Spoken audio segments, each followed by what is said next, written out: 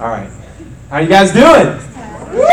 Yeah, come on. So first off, before we get started, I want to say a big thank you to Andres back there. He comes in. I know him and Travis come back and run the slides all the time, and so a big thank you to those guys. And the East Asia team gets back tomorrow. So yeah, we're excited for the stories that they have. I know that you guys have been doing amazing things through those students, and so we're excited to hear about that. And if you guys didn't know, Andres was kind of a forerunner to them, to a lot of those students being able to go as he went and kind of paved the way and recruited students to go as well. So big thank you to the people in the back running the slides and music. And yeah, speaking of summer missions, I went on my first summer mission the summer after my freshman year. And it was kind of this pseudo summer mission where I interned with this software company and then worked in this neighborhood, but it was really great. But I quickly found out though that I was not really a gifted software developer, coder, or anything like that, right? And since the company was running out of the attic of a church and it was partnered with Alamo Stone, I ended up doing just a lot of tasks for Alamo Stone throughout. I would make the slides and the worship slides and do all kinds of stuff and go across town and get couches. It was kind of a weird summer kind of internship job, but it was great. And in between things, what I would do is I would watch movies with my boss. And so one of the movies that we watched that I really enjoyed was No Country for Old Men. How many of you guys have seen that? Yeah, some of you guys? Okay. Well, I'll give you guys the premise for it. There's this rancher, and he stumbles upon this drug deal gone wrong out in the middle of the desert. And a bunch of bodies out there and $2 million in cash. So instead of turning the cash over to the authorities, he decides to take the cash. Well, the cartel finds out about it, and they send after him a sicario, which is basically just kind of a hitman for the cartel, right? And so the sicario is chasing after him, and this sicario goes by the name of Anton Chigurh, and he is a bad man in the movies, right? You know how every great movie has to have a great villain? Or every great show has to have a great villain? You've got Darth Vader in Star Wars, right? What would Star Wars be without Darth Vader, right? Or Heath Ledger's Joker, right? They kind of made that Batman series. Also, you've got Plankton and SpongeBob, right? Another great villain, kind of makes the show. And so Anton from No Old Country is kind of one of the great villains of film, in my opinion. And he just kind of coldly goes about just killing anybody that comes across his path. He's kind of an equal opportunity murderer. Just anybody that comes across him gets murdered. And, he comes across this guy, and sometimes he gives people a chance. They get a chance by flipping a coin, and they got to call it right. And we see this film, you see this, I'm going to show you guys a little clip where he kind of interacts with this guy. And I just want y'all to kind of take in the interaction. Let's discuss it after it's done. All right, so one of the great scenes of film, I feel it's kind of drawn out, but there's that scene where he puts the wrapper on and it's just kind of the tension just coming out, in the process. And so, I just think that's probably not the guy that you want to know where you live. And also to know what time you go to bed and whether you probably don't want him coming back at night, to your house, right? So do you guys think he understood the gravity of the decision that he was making? Do you think he knew he was about to die? No, he knew something was wrong, right? He knew there was something up, right? But he probably didn't understand the gravity of that decision. And Anton kind of hints that maybe he hasn't understood the gravity of his decisions up into that point, and talks about how he's been putting it up his whole life, and the guy didn't even know it. So either way, though, this guy had to make a decision, right? He was called to a decision. And I've had a lot of hard decisions in my life, and not necessarily just with negative consequences, but just decisions that were challenging for me. And so the following summer, I went on another summer mission. I came back to this same summer mission here in San Antonio, and I was wrestling with whether or not to date this girl that was on the same project as me. And I was, I'd come out of an unhealthy relationship or had a history of unhealthy relationships, so I was kind of wondering if I could even be in a healthy relationship. And I was walking around this Starbucks with a couple of my mentors, and they told me, hey James, you just gotta call it. You gotta make a decision and own the consequences for it, and leave space for the grace of God in those results. And so I did. I called it, and sure enough, we ended up dating, And then we got married, so that's my wife over here, and now we have 3 kids. And so sometimes calling it works out really well, right? Sometimes it does. Now, my wife could probably tell you not all the decisions that I made have turned out to be good decisions, but the reality is in life is that no decision is still a decision. It's just a no decision, right? Like no decision in life is still a decision. And so I want you guys to think about what has been a challenging decision that you've had to make before? What is a challenging decision you've had to make before?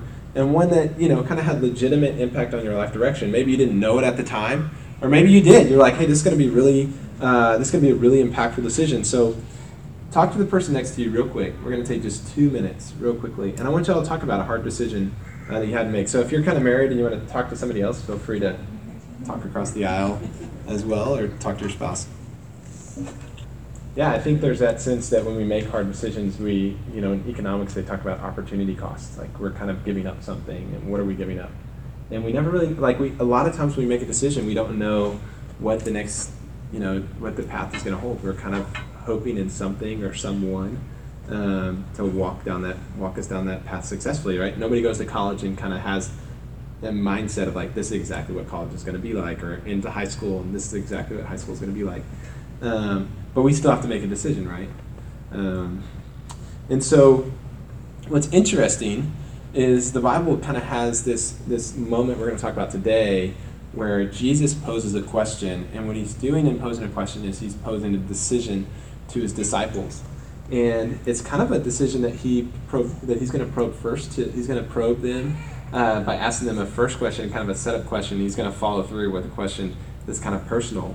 And I want us to take some time to really dig that up today and look at that. And that's in Matthew 16, 13 through 20. So if you turn there with me, I'm going to pray for us real quick. Father, as we open your word today, we pray that you would speak to our hearts and to our minds, to our souls, God, that you would minister to us in a new way, and you would challenge us to not walk out of here with the same mind, God, but with a mind that's choosing to follow you and walking with you, God. We thank you for the grace that's been given to us in Christ Jesus. In your name we pray. Amen. So it says this: when Jesus came to the region of Caesarea Philippi, he asked his disciples, "Who do people say the Son of Man is?" And they replied, "Some say John the Baptist, and others say Elijah, and still others Jeremiah or one of the prophets." "But what about you?" he asked. "Who do you say that I am?" Simon Peter answered, "You are the Messiah, the Son of the living God." And Jesus replied, "Blessed are you, Simon, son of Jonah, for this was not revealed to you by flesh and blood, but by my Father in heaven. And I tell you that you are Peter, and on this rock I will build my church, and the gates of Hades will not overcome it. And I will give you the keys of the kingdom of heaven. Whatever you bind on earth will be bound in heaven. Whatever you loose on earth will be loosed in heaven." And then he ordered his disciples not to tell anyone that he was the Messiah. So this book, Matthew, is the account of Matthew. It just means the Gospel of Matthew, the kind of the message of Matthew about the life of Jesus. And Matthew is a Jew, and he's writing to the Jews, and he's writing about a Jew, and that Jew is Jesus. So he's a Jew writing to Jews about a Jew. And it's rich with Judaic symbolism and prophetic fulfillments. So Matthew has got all these wonderful things that you can dig up if you're to be kind of a Jewish scholar or a Hebrew scholar. And what's amazing is, as Matthew's writing this, there's things that we would miss as just kind of Western readers, but as a Jew, you would go, oh my gosh, I know exactly what he's talking about right here. There is something far deeper than what I, as a Western reader, can comprehend, right?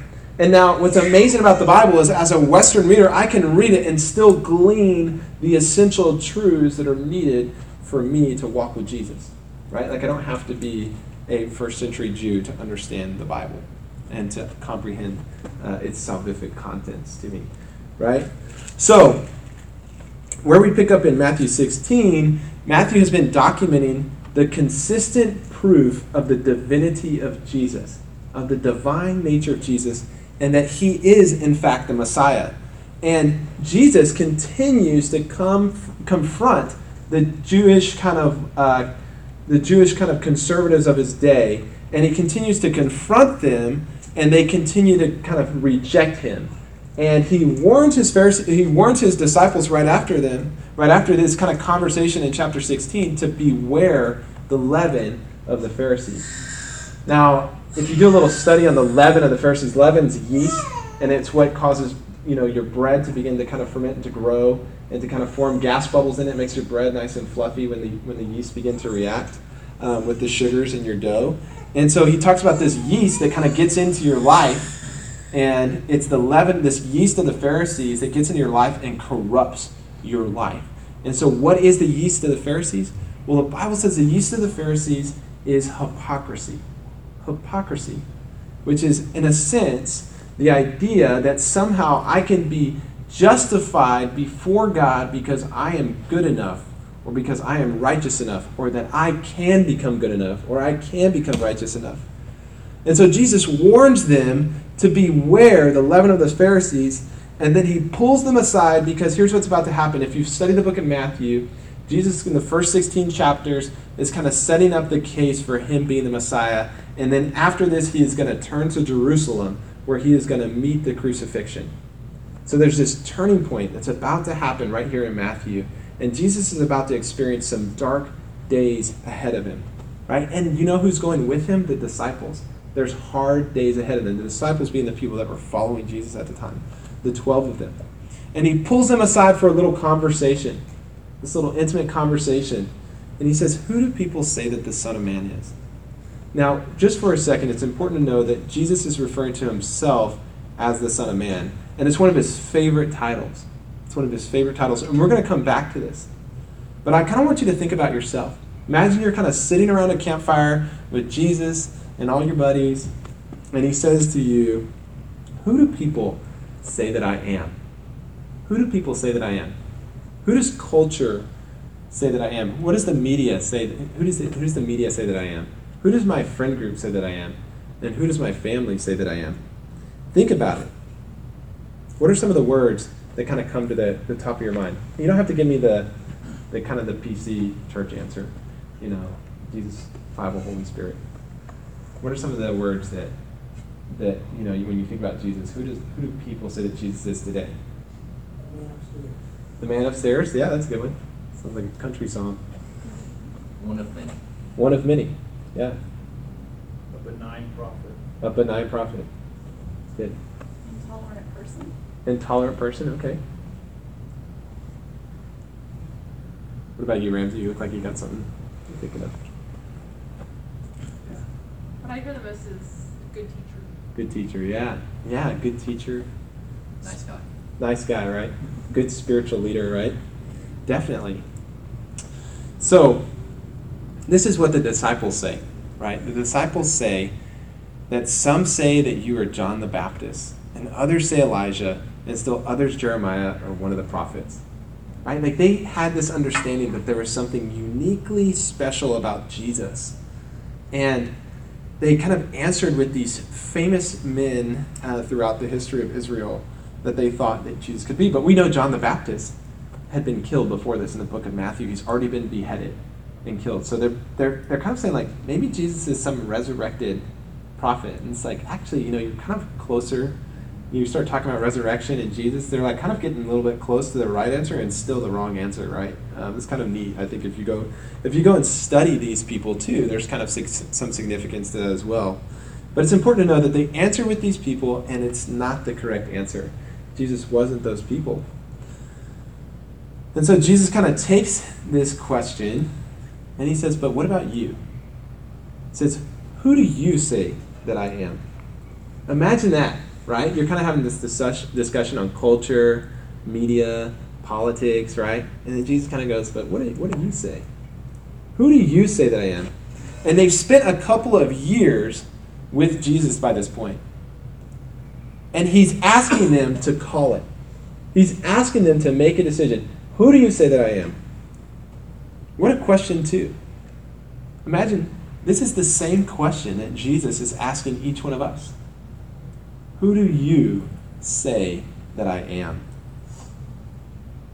So many people kind of, even the people in Jesus' day, had come to the conclusion that he was a good man, or that he was a good spiritual leader or some prophet.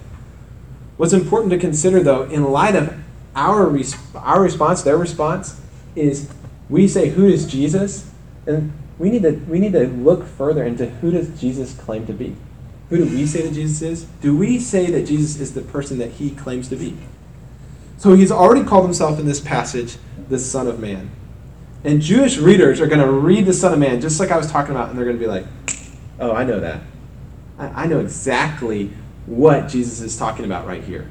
It's not a claim to his humanity. It's actually a claim to his divinity. So in Daniel 7, 13 through 14, if y'all want to turn there, it says this. It says, I was watching in the night visions. And I kind of think of this as like just watching Netflix at night. No. All right. And behold, one like the Son of Man coming with the clouds of heaven. He came to the Ancient of Days, and they brought him near before him.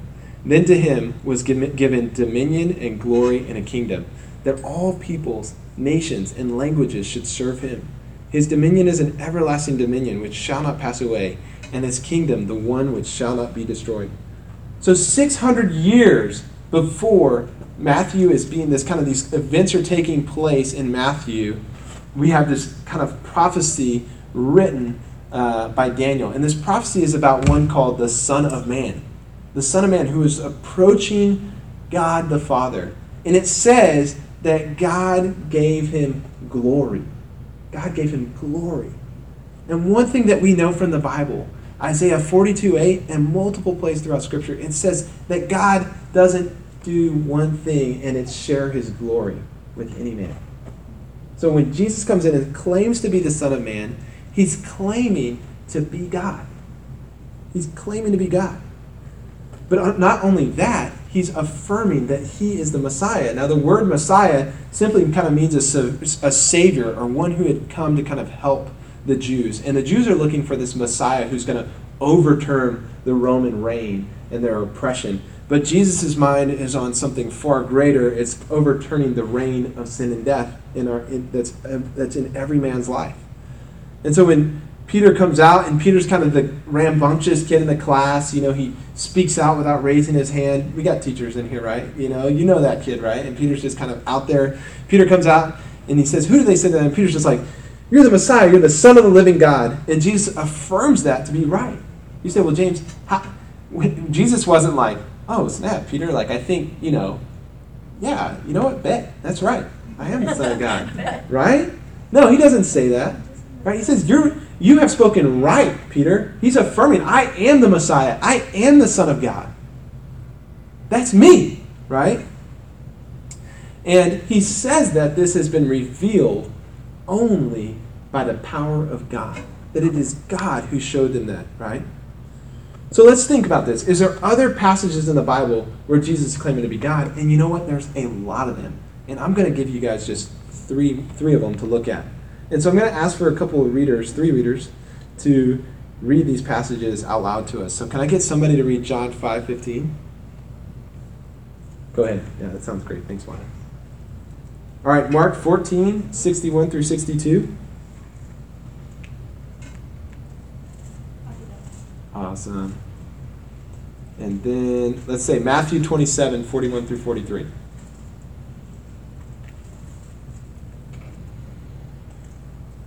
And I want you to think about this. The first two.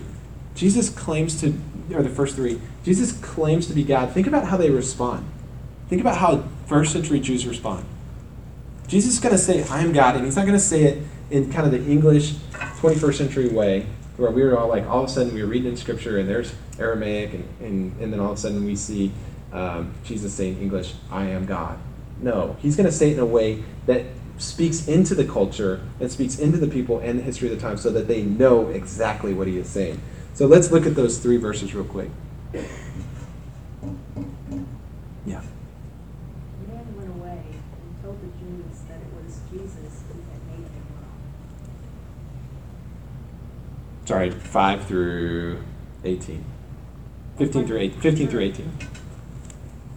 Oh, sorry about that. No, you're good. For this reason, therefore, the Jews were seeking all the more to kill him, because he had not only was breaking the Sabbath, but also was calling God his own Father, making himself equal with God. Awesome. Mark 14, 61 through 62. Though Jesus was silent and made no reply, then the high priest asked him, "Are you the Messiah, the Son of the Blessed One?" Jesus said, "I am, and you will see the Son of Man seated in the place of power at God's right hand and coming on the clouds of heaven." Awesome. Right there, first two verses. First off, we have Jesus who kind of breaks the Sabbath, is the kind of what the Pharisees are saying, because he heals somebody, he helps somebody. And he says that my Father has been working until now. His Father is a heavenly Father. Now, today's day and age, you know, you call daddy whoever you want to call daddy, right? But this is not it in first century. You do not claim that God is your Father without having some divine nature to yourself, right? Like, that's exactly what Jesus is doing. And how do they respond? They know what he's saying. It says that they sought to kill him because he was making himself equal with God. And then you see it again where they ask him, that the high priest puts Jesus under oath, and he asks him, "Are you the Messiah, the Son of the Blessed One?" And he says, "I am," which is kind of like a double entendre, because in the Old Testament, the way that God described himself was, "I am." But Jesus responds to the question affirmatively, also while naming himself equal to God. And what is it? And what does he use there? Do you see the kind of verse he goes back to? And you will see the Son of Man sitting at the right hand. Bam! There it is again. Daniel 7, right? All right, let's look at Matthew 27, 41 through 43. And let's hear what the chief priest heard Jesus say. Who's going to read that? Yeah. Wait, who's reading that one? You were? Want to read that? Yeah. Okay. Matthew 27, 41 through 43. 41, 43. In the same way, the chief priests also, along with the scribes and elders, were mocking him and saying, "He saved others. He cannot save himself. He is the King of Israel. Let him now come down from the cross, and we shall believe in him. He trusts in God. Let him deliver him now, if he takes pleasure in him. For he said, 'I am the Son of God.'" Awesome. So they're kind of mocking Jesus. And you know when you say something and then like your brother says something to your mom, and then he's like, "He said that." And your mom's like, "Did you say that?" And you're like, "I did say that." And it's kind of generally like that's true, right? Like you can kind of like that's true. Well, here Jesus' enemies are saying, "He said he's the Son of God." Jesus is like, here we have it earlier. I said I was the Son of God. It's understood that Jesus is claiming divinity. And so as we jump back to the Matthew 16 verse, why do you think Jesus asked, "Who do you say that I am?" You think he's just kind of shooting the breeze with them, or there's kind of a purpose to what Jesus is doing? As in everything that he does in life, he's got this kind of unique purpose to what he's doing. Well, we know that Jesus is ahead of him is dark days. And he's asking them, he's going directly to the heart, "Who do you say that I am?" Because the storms of life are guaranteed for you. People will die. Siblings will die. You will die. Your parents will die. Right? That's inevitable. You will face hard decisions in hard circumstances. You can't get away from that. There's no wealth and prosperity message that can help you escape suffering in this life. In America, I think we believe that we can, but we can't. We can't. And I think you get to an age where you realize, I was kind of naive about that. I was kind of naive. But the reality is that it's real, and Jesus is wanting them to know, who do you say that I am in these dark seasons? Because it's him that will be an anchor for them in those storms. It is him that will carry them through those storms, that will walk through those storms with them. And as we look at this, let's look at the verses that follow up our verses right here in Matthew 16, 21 through 27. It says, "From that time, Jesus began to show his disciples that he must go to Jerusalem," the turning point, right? He's going to the cross, "and suffer many things from the elders and the chief priests and the scribes, and be killed, and be raised on the third day." And then Peter took him aside and began to rebuke him, saying, "Far be it from you, Lord, this shall not happen to you." But he turned and said to Peter, "Get behind me, Satan. You are an offense to me, for you are not mindful of the things of God, but the things of men." Then Jesus said to his disciples, "If anyone desires to come after me, let him deny himself and take up his cross and follow me.